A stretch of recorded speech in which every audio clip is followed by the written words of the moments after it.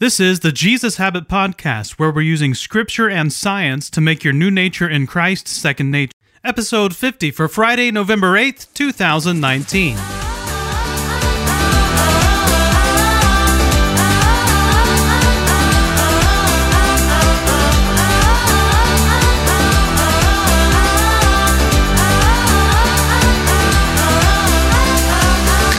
Big idea. The church is the single most important institution on the planet. Our weekly identity statement: I will not let the siren call of self-absorption lull me into a deeper sense of complacency. I am a rebel against the rebellion. And our memory verse: Therefore, since we are surrounded by such a great cloud of witnesses, let us throw off everything that hinders and the sin that so easily entangles. And let us run with perseverance the race marked out for us, fixing our eyes on Jesus, the pioneer and perfecter of faith. For the joy set before him, he endured the cross, scorning its shame, and sat down at the right hand of the throne of God. Consider him who endured such opposition from sinners, so that you will not grow weary and lose heart. Hebrews 12, 1-3. Like the author of Hebrews, we don't have time to talk about all the examples of faith in this great chapter. But we should pay attention to some of the names: Gideon, Barak, Samson, Jephthah, and David. Who were they? Gideon was afraid. He was hiding when the Lord called him to lead an army. His reply was, "How can I save Israel?" But God used him with an army of 300 men that had been pared down from 32,000 to defeat an army with trumpets. Barak also lacked courage.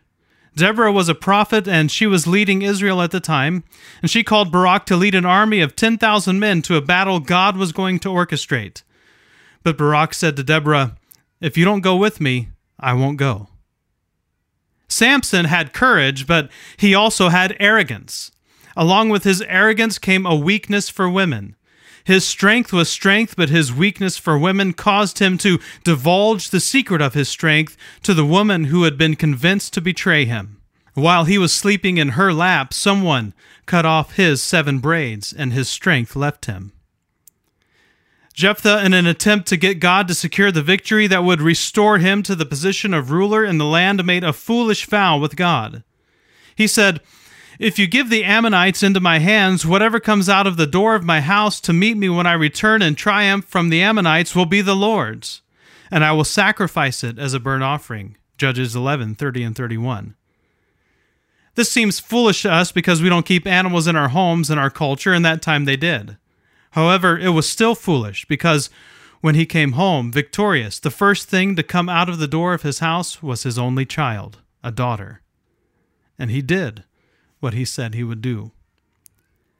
David, while being described as a man after God's own heart, having courage to kill lions and giants, is also the man who used his position of power and authority to steal another man's wife and orchestrated that man's murder. The author started this final section with Rahab the prostitute. The only action she is known for is hiding the Jewish spies on the roof of her home and lying to the officials of Jericho. Other than that, she was known for her lifestyle.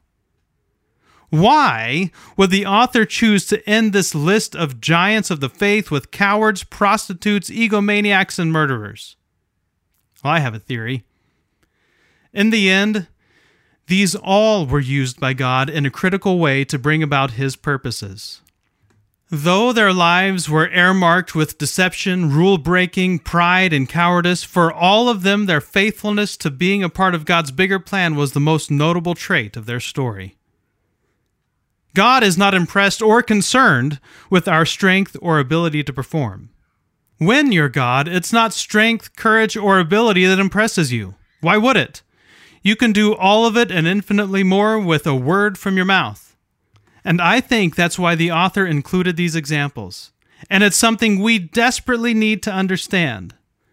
Faith is not something we muster up to impress God enough to get him to do what we want. Our security in Christ is not dependent on our ability to secure our salvation through building up our faith over time.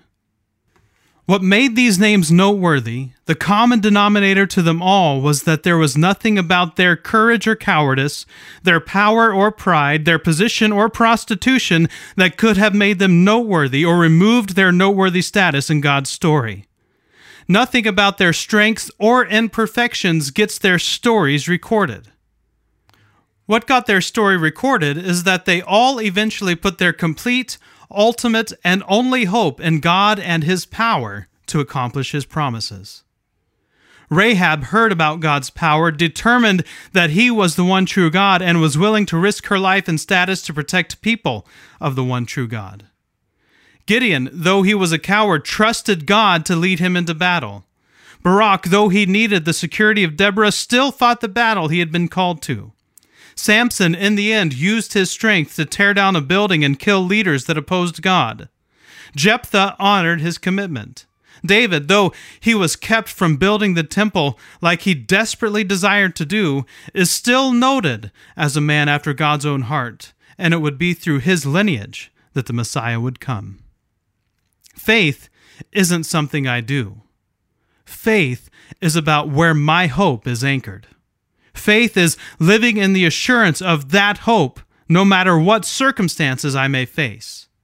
Faith is about trusting God to do what He has said He will do, and when God calls us into something, knowing that God will secure the victory. And all of that is not by our strength, power, or might, but by His. www.thejesushabit.com